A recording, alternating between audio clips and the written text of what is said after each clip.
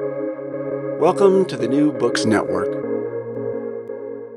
Hello, everyone. My name is Amir Engel, and I'm the chair of the German department at the Hebrew University of Jerusalem. I'm talking today with Ofer Ashkenazi on his 2020 book, Anti-Heimat Cinema, The Jewish Invention of a German Landscape. Ofer, welcome to the podcast. Thank you, Amir. Glad to be here.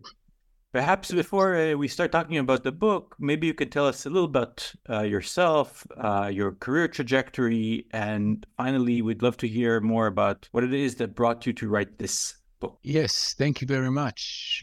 I am currently teaching modern European and German history at the Hebrew University of Jerusalem, and I am the director of the Richard Kebner Minerva Center for German History.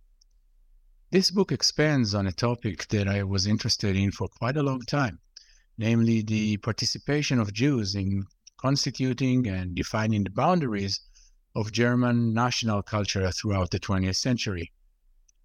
I have to admit that this was not what I had in mind when I started studying history at the university. I grew up in Israel, and going through the Israeli education system, I heard a lot about Nazism and the Holocaust, naturally. But my formative years were also the ones of radicalization and the strengthening of the Israeli anti-democratic right. The fear of this phenomenon got me interested in the gradual, intricate transformation from liberal democracy to dictatorship, or a democratic dictatorship, as Yaakov Talmon call it. Two major interests within this framework. One, I was fascinated by the public discourse leading to this process, during the process and throughout the years of establishing a new regime. And the second things I wanted is to understand the experience of the people who lived through such a change. How did they perceive it? What shaped their decision-making process, and so forth. So in a way, most of my efforts as historian have been directed toward finding interesting answers to these questions. My PhD dissertation and first monograph looked at Weimar visual culture as an arena of liberal propaganda, which endeavored to counter the rise of anti-liberal, anti-bourgeois, if you want, ideologies.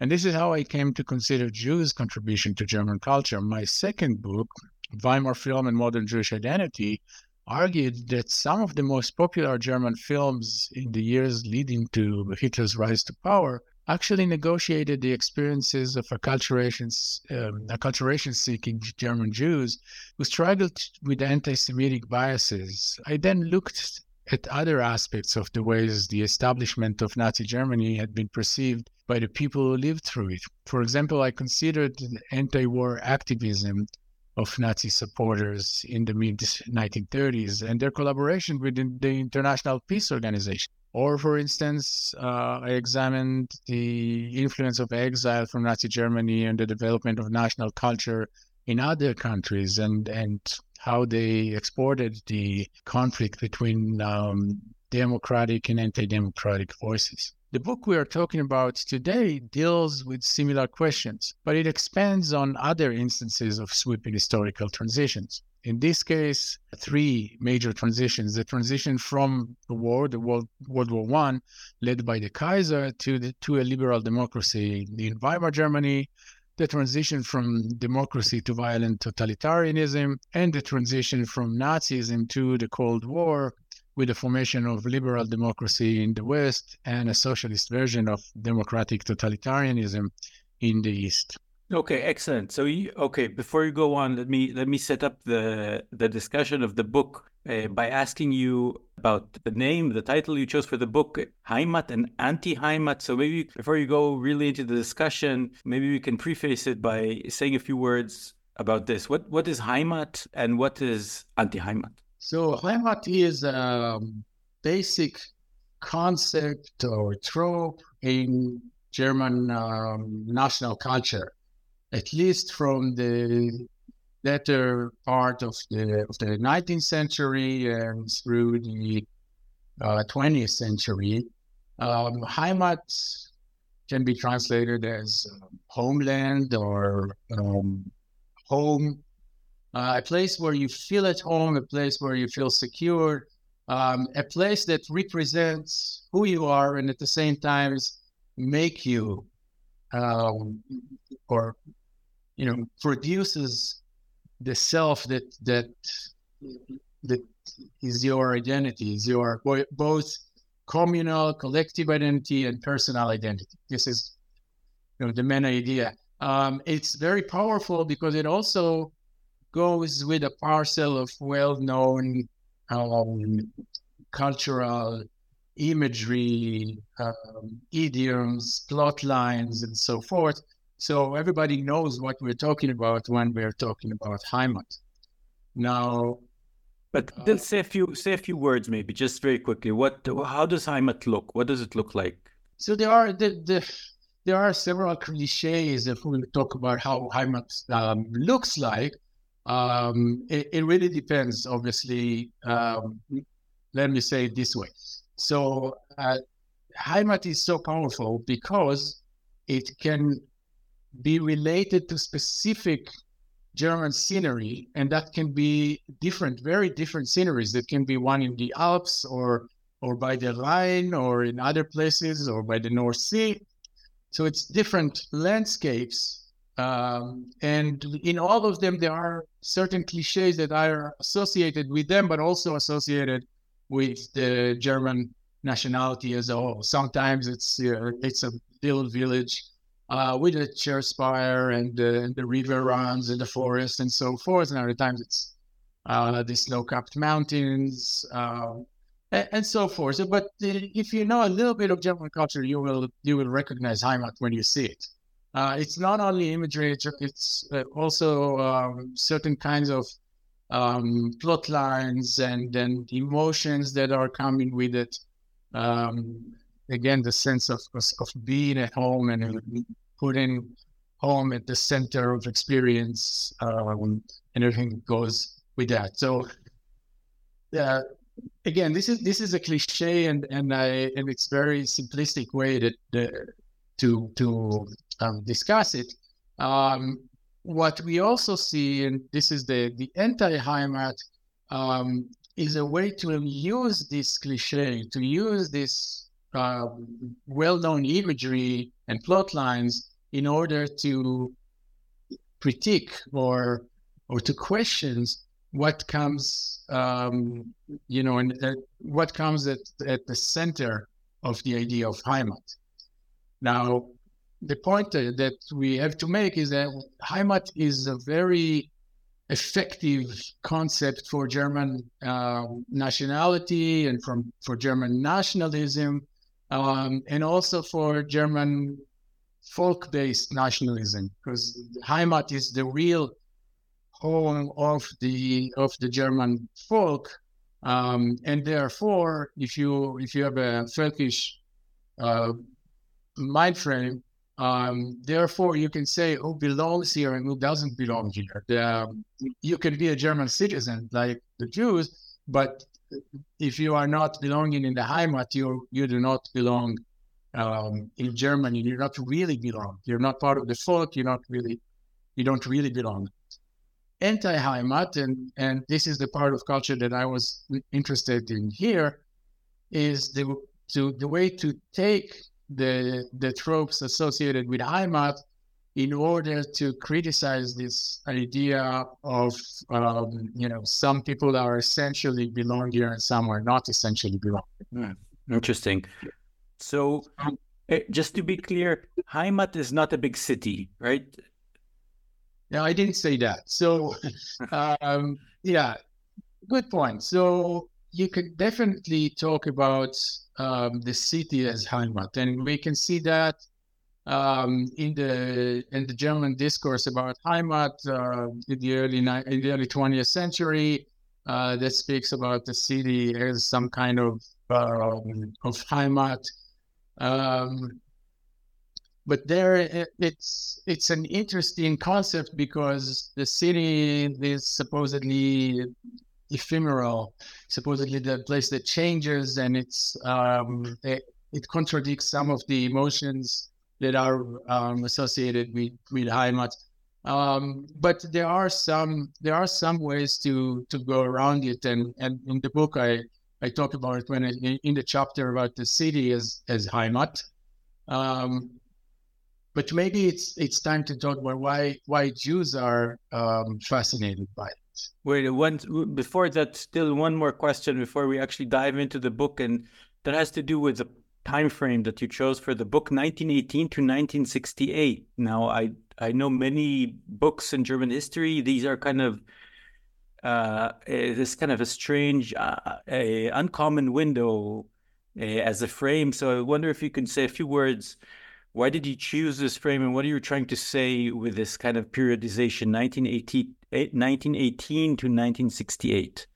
Yes, so there are a few different reasons for that. One is that I wanted to go beyond the watershed moments of German history, beyond the January 1933 and May 1945 or 1949, to look at more than one political framework. That's one thing. The other thing is that we are talking within this time frame, we are talking more or less about the same people who are active in the Weimar era, going outside, emigrate and or exile, and many of them coming back after 1945. So it's the same people, and if it's not the same people, it's the same circle of people. So some of the people I write about the post-45 periods were very young filmmakers at the end of the Weimar period, and some of them were only born during the Weimar years and came back after 1945 to Germany. There is this biographical connection between Weimar and the early Cold War years. Another reason for it is that in 1968, 1969, we start to see a wave of German counterculture or counter cinema that takes advantage of Heimat in order to criticize German society, coming from the new German cinema. The Germans, mostly non-Jewish filmmakers who were born during the war or just after the war, and in the 1960s, making these critical films. And I would argue, this is one of the arguments of the book, that they,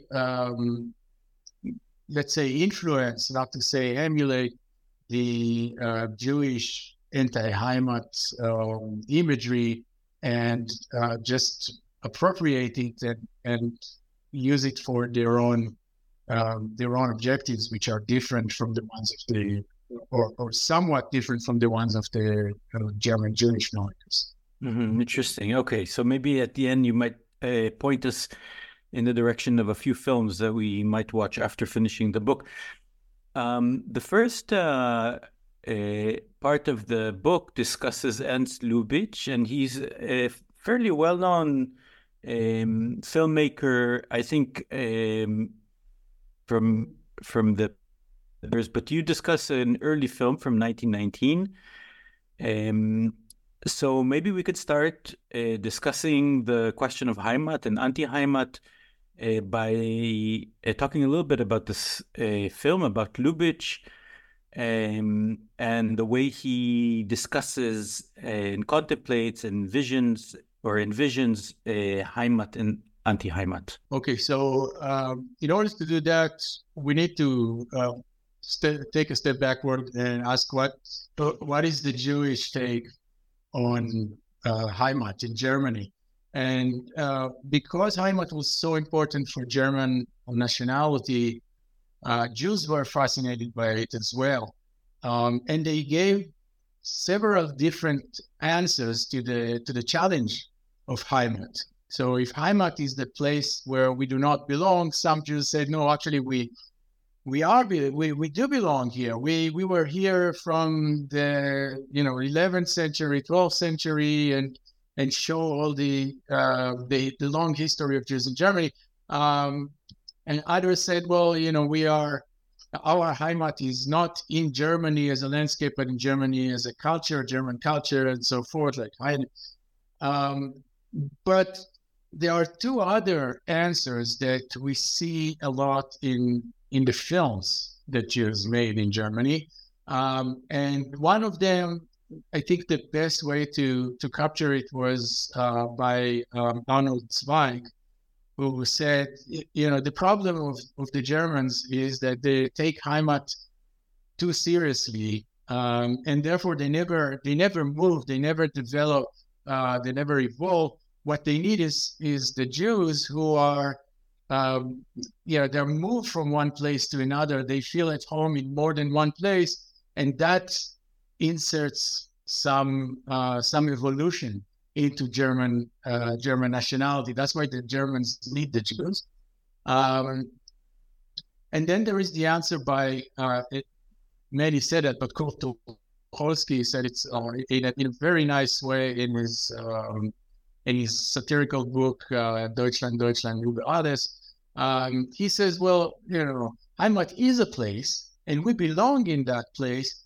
But it's not the place where you are rooted because you live there as a farmer for thousands of years. It is the place that you know and love from your hikes on the weekends, from your readings and from your writings, from knowing the language, the names of the flowers, and so on and so forth. So what you see is that, and I think in Lubitsch film from 1918, My House Berlin, I think he basically takes Tucholsky's idea, that this is, mind you, more than 10 years before Tucholsky writes it. But he takes the same idea and he makes a comedy out of it.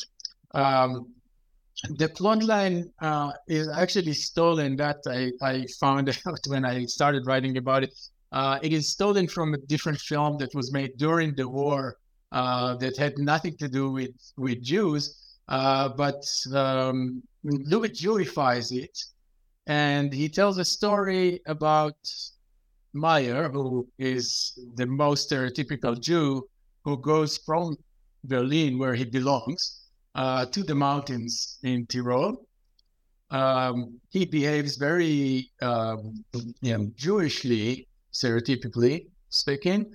He doesn't really care about the environment. He litters everywhere. He doesn't care where he is. He doesn't have any respect for nature or for the locals at the place. And he really, what he wants to have is like a romance outside of his marriage. That's what it is. So it looks like anti-Semitic films almost. But then when you look closely, you see that actually Lubitsch uses all the cliches about Jews, but also about Heimat, to show how ridiculous they are. So, for example, he goes to this Tyrolean village that's supposed to be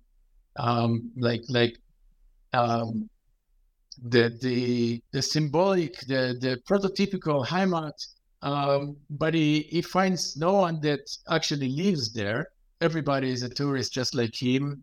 No one really cares about no one has any respect for the place, just like him. And everyone wants, just like him, to have fun over the weekend. And he blends in very nicely. So the whole film makes fun of the idea of Heimat,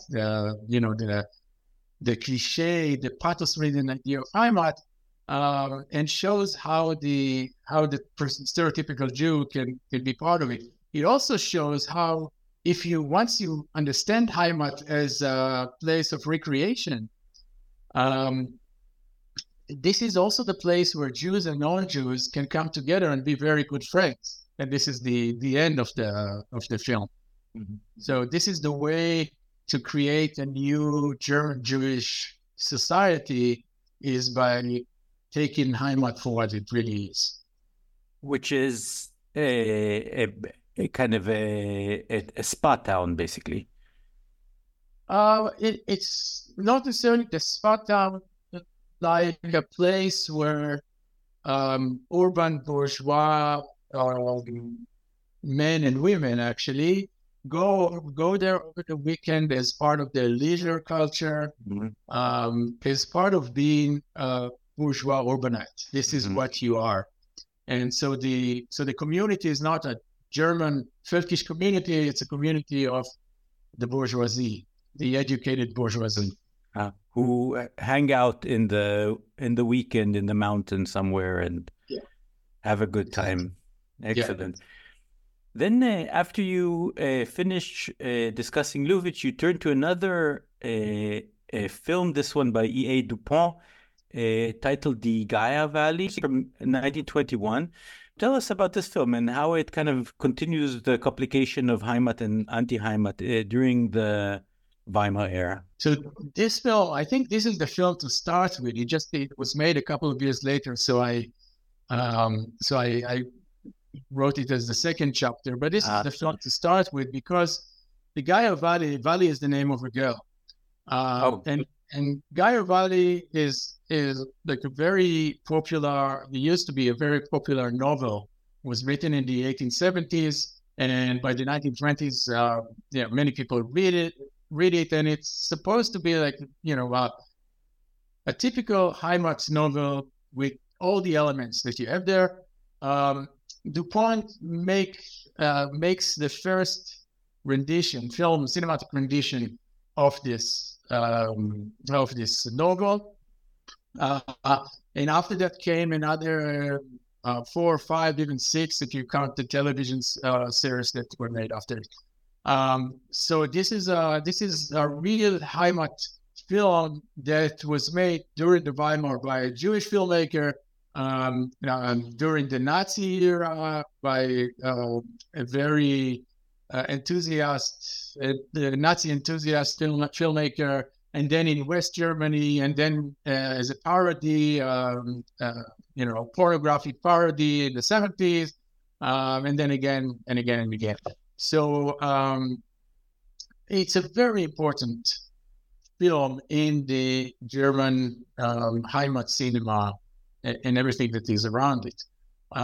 And what you see is that many of the things that Dupont is doing in this film, the scenery, the way he portrays Valley, the way he portrays other people, and even the plot that he makes from the novel, which is not exactly the same, all of that was copied by later filmmakers, including during the Nazi period. So it really contributed to Heimat culture. It really contributed to Heimat cinema. But at the same time, it has a very strong critical perspective on the whole idea of Heimat. So I will not go over all the plot here, but the point is that it's about a secluded village in the Alps. Valley lives with her father. She's in love with one person. Her father doesn't want her to marry him. He tries to marry her off with another person. She doesn't want to do it, so he exiles her to the mountains. After a while, she comes back. She sees that her former lover lives with another woman, and she orders someone to shoot him, as it happens. As one does.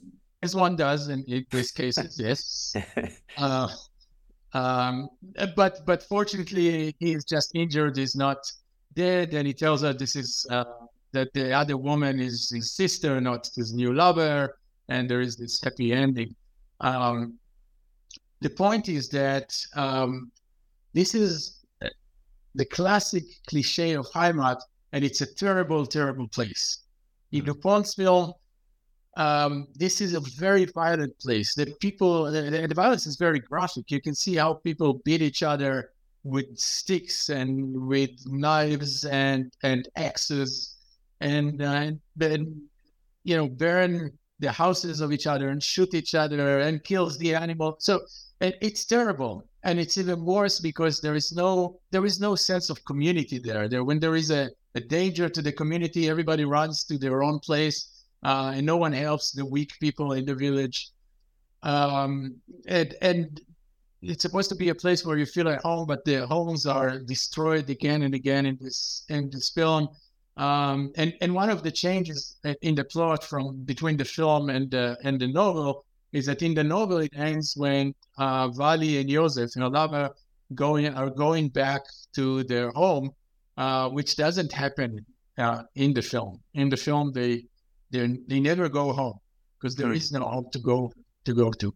Right. So this is a terrible place. And Dupont's basically said, you know what? You wanted Heimat. You wanted the cliche of Heimat. You wanted this community that is tied together, secluded from the world. This is terrible. This is a terrible place. And if you add to that this is a very Christian place, there is no place for Jews there. Mm-hmm. They have the crosses on their necklaces and everything revolves around the church and so on. So this is a place without Jews, a Heimat without Jews, and it's a terrible, terrible place. So this is the Pope's take on Heimat. Before we move on, I'm curious. So the interpretation that you suggest is a commonplace, or how were the films understood during the Weimar era? How were they received? So this is a very interesting question. What I try to do when I read the films, I look at two things. I look, first of all, the films themselves as a visual text, so to speak. What I look there is the way some images are echoed, and they are echoed from other films. They are echoed from books. There are so many painting books about Heimat. There are so many photography books about Heimat. There are poems about Heimat, and I look at how the films echo these images, these concepts or textual images or visual images, and how they play with it and what meanings they give to it. And at the same time, I look at how they were reviewed at the time, how the critics thought about them. And you can see that many of the films I wrote about confuse the critics. Mm-hmm. They don't know what to do with that. So you can see that, in the case of Dupont's film, they say it's supposed to be a cliche about Heimat, but something doesn't work there. So it's a very strong Heimat film, but something doesn't work. So it's not read the way I read it as a Jewish take on Heimat. But on the other hand, it is clear that something there is awkward. Mm-hmm. And so I think this is the point of this film, because they play on both sides. On one hand, they provide good entertainment, mm-hmm. Very good German entertainment, melodrama or comedy, Lubitsch, or other types of popular genres, and at the same time, they have this criticism that underlies the whole film. Mm-hmm. I'm not saying nowhere I say, Dupont realized that this is what he wants to do, right? I don't know. Sometimes some filmmakers do say it, and then I highlight it, of course. But in most cases, they don't. They just they try to give their take on Heimat. And the fact that they are coming from a Jewish background, which means, by the way, I don't care if they are, religiously Jews or ethnically Jews. The fact that as Jews, they occupy a certain place in German society, which, again, we can use the cliche of insider, outsider, or something like that. But it's a place where you are well situated within society. At the same time, you are always a little bit on the side, or people will point to you as different. And this is the point of view that they communicate again and again and again, and they use Heimat to do that. Interesting. So now the next discussion goes to another figure. It also moves to a later time period. We're talking about Helmut Lersky, and you discuss his Weimar era film, but you also discuss the work he did in Palestine for the Labor Zionist Organization after escaping basically Germany in the 1930s. So maybe you could tell us a little bit about who Lersky was and a little bit about his film and how does it fit into your project, your understanding, and your way of interpreting Heimat and Anti-Heimat, of course. Yes, well, Helmut Lersky really deserves a book for himself, and there are some very good books about him, very good studies about him. I can recommend Amos Morris Wright's writing on Helmut Lersky, mostly about his photography. Very briefly, I will say that he had a very interesting life, or even lives, I can say. Born in Strasbourg, immigrated to Milwaukee in the U.S., worked in the theater, started taking photographs, came back during World War I to Germany, to Berlin, became a very famous photographer and then cinematographer, took part as a cinematographer in some of the most famous films of the Weimar Republic. Obviously, the most important one is Metropolis, but many others. And then in the early 1930s, he goes to Palestine and becomes the artist of the Zionist movement. Like by then he's in his 60s, he's like the old sage of the Zionist movement. He teaches many people how to photograph, how to make films. And in 1935, he does this very influential documentary film, or what in German would be called Kulturfilm, for the Zionist movements, called Avodah. Now, normally labor. Avodah, which is, yes, labor, sorry. Yeah.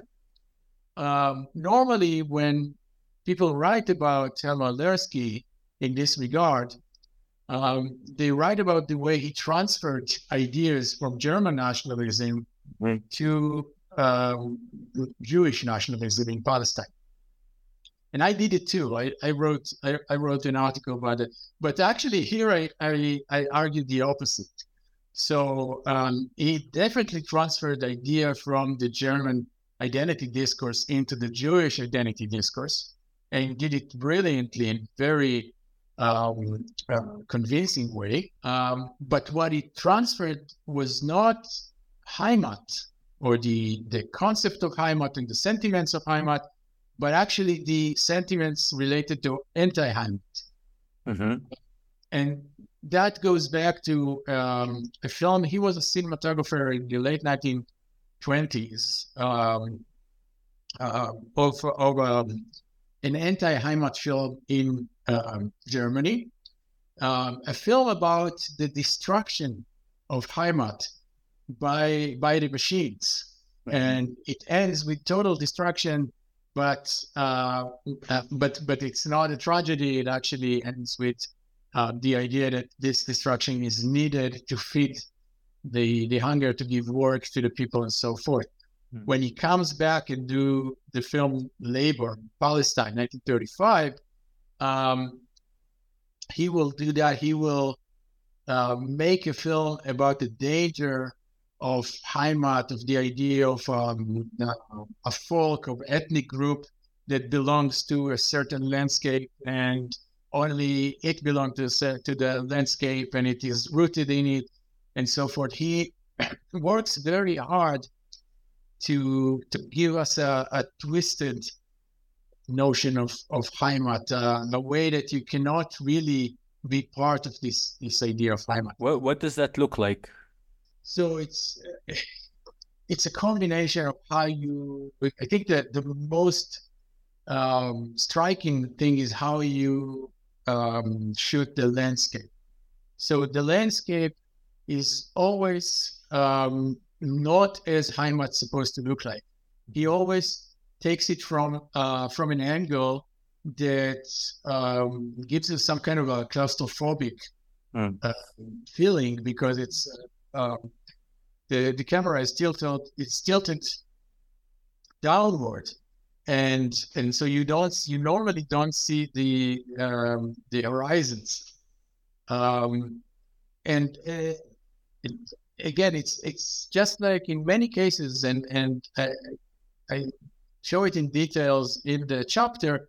In many cases, he goes to a scene that is supposed to look like Heimat, but it is twisted. Every time it's a little bit different. Every time it's not as it's supposed to look like. So if you are coming from Germany, if you're a Jew coming from Germany in the 1930s, and you are well familiar with the visual manifestations of Heimat, this will look awkward to you. This will look strange, and I think this is what he was going for. I don't think it's very surprising that he continues to do all this kind of Zionist propaganda films, but the first moment he can, after 1945, he leaves the country back to Central Europe. Mm-hmm. So he had a problem with this kind of ethnic nationalism that became prominent within the Zionist movement. Interesting. So now, actually, we do turn to the post-war period, and we do turn to a group of filmmakers that operated in West Germany after the end of the Second World War, and this obviously opens a whole host of questions about Jewish filmmakers and Heimat and Germany as a place, and after the experience of the kind of tragic the tragic end of the whole Heimat idea and the kind of German ideology that has to do with the connection of man and land, this horrific war. So, returning to the question, you discuss a group of Jewish writers who returned to, Jewish filmmakers who returned to Germany after the war. How do they imagine Heimat after the end of the war? How do they contemplate the relationship with the immediate political and cultural context of the post-war era? And finally, maybe you could say a few words also about the relationship between that and the pre-war, so the Weimar era culture. Oh, yeah, you asked several excellent questions. So let me say that normally when we talk about Heimat cinema in Germany, we talk about the films that were made in the 50s, mostly in West Germany, and mostly were about the the naive way of life in the rural areas. It's a place where you don't see the war, you don't see any remnants of the war, but you do see the Vertriebene, the German, the ethnic Germans who escaped the eastern part of Europe, coming to Germany. So it's a place of reconciliation of Germans, ethnic Germans, and of amnesia regarding Nazism and violence and so forth. Probably that was part of why they became so popular at that time, in the 50s. There are some statistics that some years, 40% of the films made in Germany had relations to this Heimat. This is also the time where some Jewish filmmakers are coming back from exile. And they are, most of them, as I said before, the ones that are active in West Germany, they were part of the filmmaking industry in Weimar, mostly in the latest year of the Weimar period. Mm-hmm. They're coming back and they're seeing how Heimat in itself has changed. Not only the landscape, but also the association of the concept. So if in the 1920s, Heimat is between the tension between ethnic German nationality and a more inclusive aspects of German nationality, the place of in relation to World War One, and the place that is not suffered the defeat of World War One, and so forth. During the Nazi era, Heimat becomes the emblem of blood and soil. Mm-hmm. So this is the place where, of course, Jews are not part of. This is the place where a new German Aryan nationality is born. And after the war, as I said, it has the layer of Nazism, but also the layer of amnesia and German ethnic reconciliation. And when the Jewish filmmakers are coming to Germany, they have to deal with that, and they go back to the films that they made or their ancestors, Jewish ancestors, made in the 1920s, and they adjust them to the reality and to the associations of Heimat in the 1950s. Mm-hmm. And this happens in Western Germany. Maybe you could just tell us about one film that you think is particularly interesting in this context. Yes, I think that the most interesting example I can give is the film by John Brahm, The Golden Pest, or the Golden Plague, which was made in 1956 by Brahm, who used to be a theater director in Weimar, also in Paris, in London, then started to make films in exile, first in London, then in Hollywood. And then in 1956, it comes back to Germany and makes this film that looks like, again, at first glance, it looks like a very conservative Heimat film about this area west of the Rhine, where you have some small villages living peacefully, but then come the American soldiers with their camps and their easy money and easy girls and even worse jazz music, and even worse black soldiers who dance jazz music and interfere with our girls and so forth. And it ends with a tragedy. However, on a second look, what you see is how John Brown shows us that Heimat doesn't work. The whole idea of Heimat doesn't work after the war. Mm-hmm. This village in which that's supposed to be, the place where you feel at home, the place that never changed, the emblem of Germanness. This place actually is totally not like that.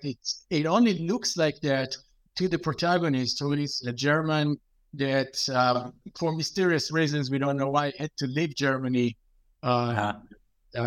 like 15 years before. Now he comes back as an American soldier. He comes back to the village, and what he sees is this wonderful village, and his high school sweetheart, and everything is the same, and his friends are there. What he doesn't see is that the whole village is a place of crime operation, in which they sell drugs and gasoline and many other things, but he doesn't see it.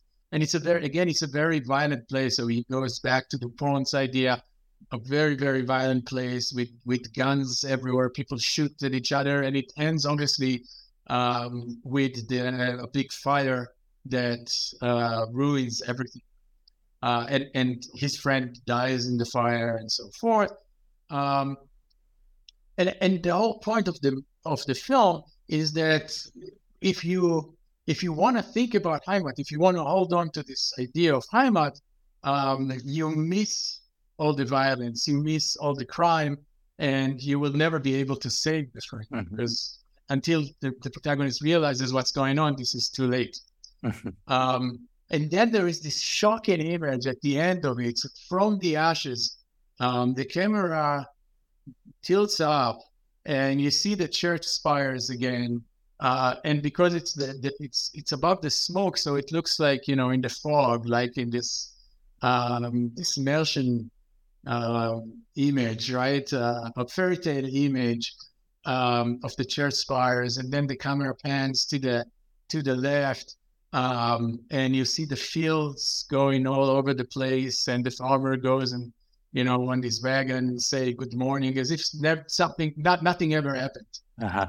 And so this is basically, it's the idea is, this is what you get. You get Heimat, and you get violence and crime, and you just forget all about it. And this is because of Heimat. So basically, the idea of Heimat is kind of a romantic imagination that is left in the heads of a few people who left and didn't actually know what happened for the last 15 years or something. I think it's stronger than that, because he says, if you insist on holding on to Heimat, it will bring your doom. And it's even worse because no one will remember you after that. People will just go on with their lives. Yeah, fascinating. So the last part of the discussion, the book goes actually to East Germany, and specifically you discuss the work of Konrad Wolf, who has also this fascinating life story, and who actually tells a little bit about his life story, but at least a chapter from his life story in this very powerful 1968 movie called Ich war 19, I was 19. So tell us a little bit about Konrad Wolf, and tell us a little bit about this film, perhaps, and the way he reconstructs, again, Heimat and Anti-Heimat in his work. So, this is really fascinating. Konrad Wolf was a boy. He was born in the 1920s.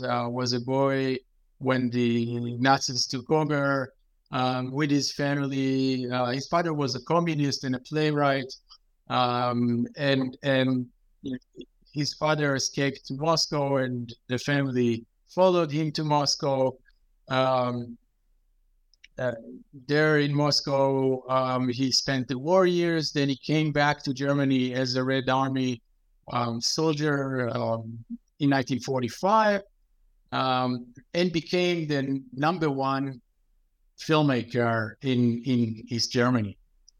The most prominent filmmaker, but also very close to the cultural and political institutions in East Germany. His brother, of course, was the head of the German security services, the East German security services, Markus Wolf. So with this, he goes back, and I think he is, even though he works in East Germany, he never made films in Weimar. He was too young. He knew the films of the Weimar Republic very well, and apparently he also knew the West German take on Heimat culture pretty well, because what we see in his films, and this is true to a series of historical films he makes in the 1950s and 1960s, and I write about 3 of them in the book, but there are a couple more. He goes back to German history, to modern German history, to the Weimar Republic, to the Nazi era, to the post-Nazi era. And in all of these stories, he tells them as the story of the dissemination or destruction of Heimat. In each of them, Heimat is, the cliche of Heimat is the most important image and then it just destroyed in the film. In the film Sterne Stars, it's about a German officers in the Balkan who just goes on. He's in the Balkan. He goes on hikes. He paints the area. Everything looks like again a cliche image of German Heimat, even though he's not in Germany. And it continues on, and that allows him not to see what's really going on during the war, which is the trains that take Jews from Greece to Auschwitz. And just like in John Blum's film, he realizes it. He stops his dreams of Heimat too late, and then he cannot save the girls, the Jewish girls that he falls in love with. And there are other films I talk about in the book. You asked about Ich war 19, which is perhaps the most interesting of them. It's a semi-autobiographical film of Wolf. It tells the story of a young German soldier in the Red Army, just like Wolf was when he was 18. And this soldier does exactly what Wolf did when he was a soldier, namely to interpret what the Soviet wants to say to the Germans, to talk with the Germans, to convince them to surrender, and so forth. And the film is structured around this dichotomy of Heimat. So it always has this image of Heimat, the way Heimat should look like. And I talked before about echoes from other texts and other visual imagery. So he takes from famous paintings, and he takes from other films, some of them Nazi films, some of the Weimar films. He just takes an image that was in that film or an image that was in that painting, and then he just ruins it. So, for example, it starts with this supposedly cross the river into Germany. It's an exact replica of a painting by Friedrich Caspar David, which he with everything that has to be there. But then you look a little bit into it, and you see that what's in the Caspar David's painting, there is a raft. Here it's a floating gallows on the river, and in the background you hear the voice says, the war is lost, you are in a hopeless position. So this idea of Heimat is just the background for the German defeat on the one hand, but on the other hand of this violence inflicted by the remaining SS fighters. And it goes on again and again and again during the film. You have an image from the Nazi film Heimkehr, and then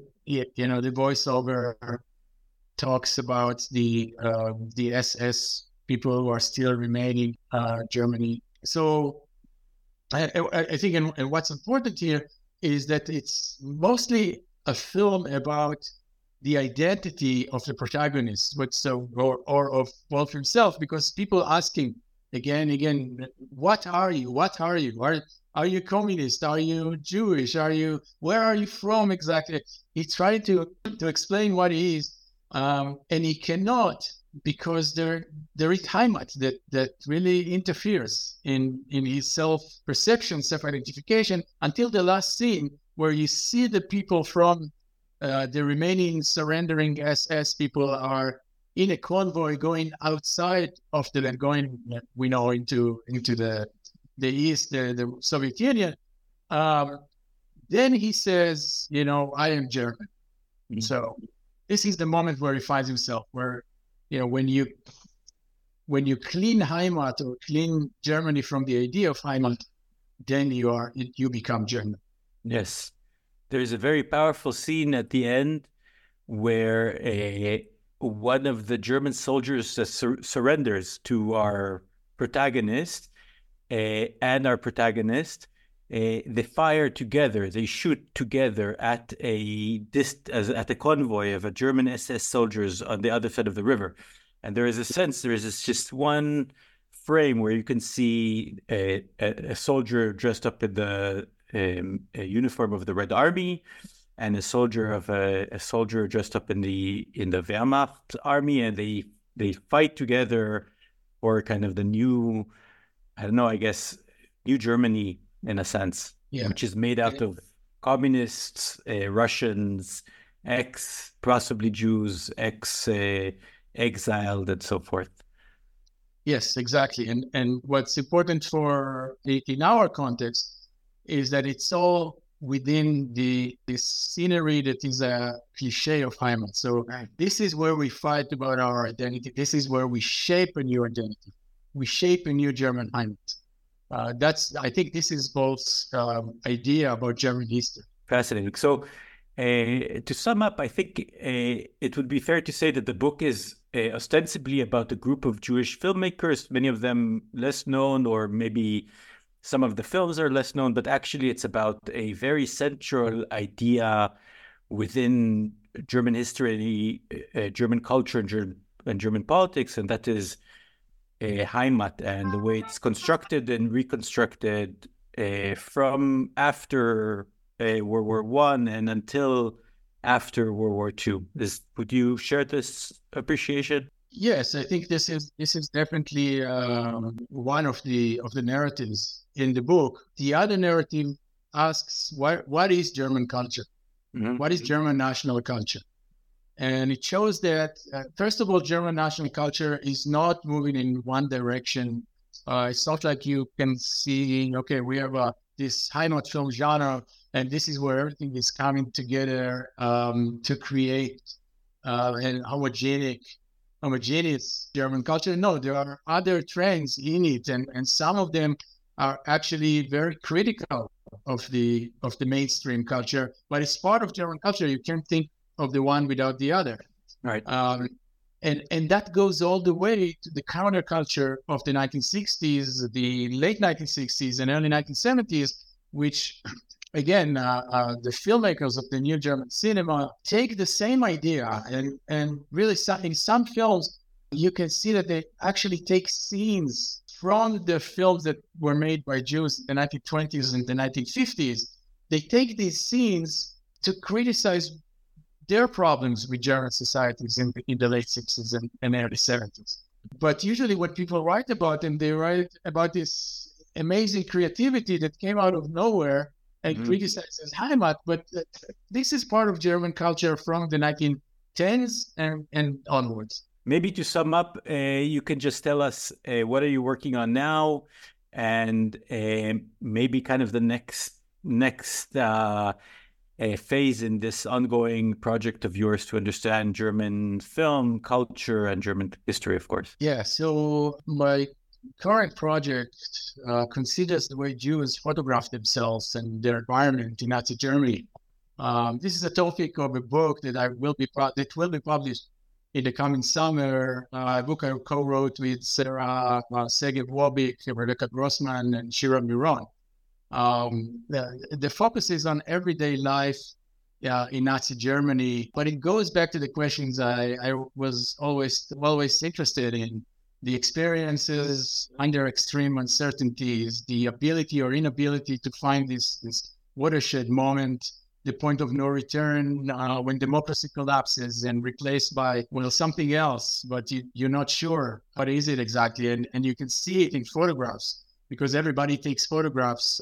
We have tens of thousands of photographs about this exact moment and how people try to make sense of their life there. And so this will be out in the summer of 2024. And there is this project I'm trying to develop now with Guy Miron that takes some of what I did in this book that we just talked about, but looks at a even wider context from 1871, from Jewish emancipation in Germany, and how German nature was involved in the German Jewish identity discourse, how German Jews think about German nature, their role in nature, the way they want to change nature, and so forth.